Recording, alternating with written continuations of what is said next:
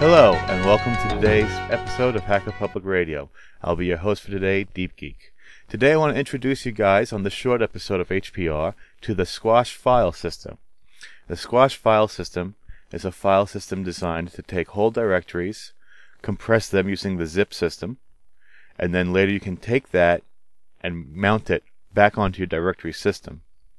This interesting file system is designed to help people create small and embedded systems, but it's also fun to experiment with. I found that things like text files I can get 90% of the space gone with. I've found that with program files, executables, I can get things down to 50% the original size. So even to know this is made to, say, take your static files, your /usr directory, and compress it so you can put it on a smaller device or take less space with it. You can also fool around with different things. Like, for instance, I've already attempted to load the squashed file system source file up into a RAM disk, and experimented with mounting the RAM disk squash file system back onto the directory, and that could increase speed. You could also say copy a whole website with a tool like httrack, squash down your result, and sit and walk around with your laptop or your USB drive with a whole website, and be safe in the knowledge that you have it on a very small version and you're not taking up space you don't need to expend. So all this stuff, all the technical little notes will be in the show notes at hackerpublicradio.org. I have links to the Squashfs homepage at squashfs.sourceforge.net. And I also have the link to the how-to at tldp.org/how-to/squashfs-how-to/. Now to install it, it's an apt getaway, of course, like almost everything else. But you would have to find the right modules, because you have to extend your kernel by loading the correct module. So you would first do apt-cache space search space squash, SQUASH, and that would show you all the package names with squash in it.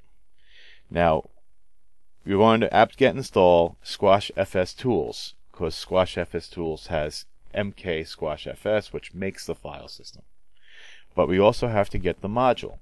For me, for my particular system, it's squashfs-modules-2.6-AMD, but this might change depending on what kernel your distribution runs and what architecture your computer is on. So that's why I give you the command to use apt-cache search. Now, to get the kernel going, to get the kernel up to speed, once you install these two packages, the modules package and the tools package, you would add a line containing the word squashfs to the bottom of the file /etc/modules. And the next time you boot Linux, it'll load the module squashfs into the kernel, and you'll be able to use mount commands. So, to give you guys a quick example, I'm going to use a fictitious username called Tim and a directory called docs.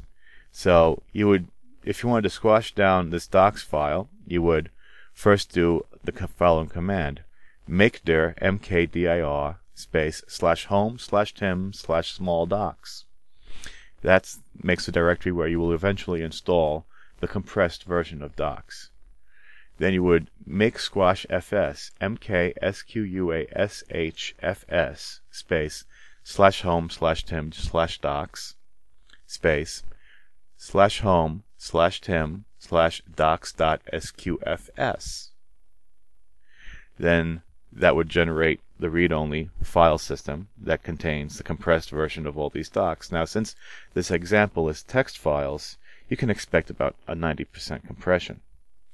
Now, to finish it off, you would mount that file onto the file system. So you would do sudo space mount space /home/tim/docs.sqfs space /home/tim/smalldocs space -t space loop, which is the loop interface. Don't worry about it. That's just how you get a file read back into the file system. And then you can browse that directory in the same way you would browse any other directory. So it's something fun to experiment with, something that you really ought to know about in case someday you need to get a small file system someplace. And I hope you've enjoyed that little piece of information on today's short episode of Hacker Public Radio. Have a great day.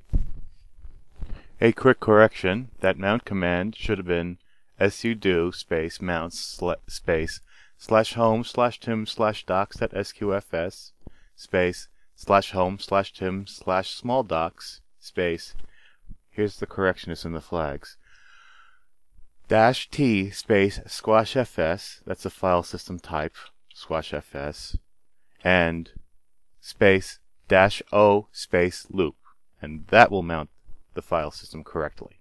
Thank you.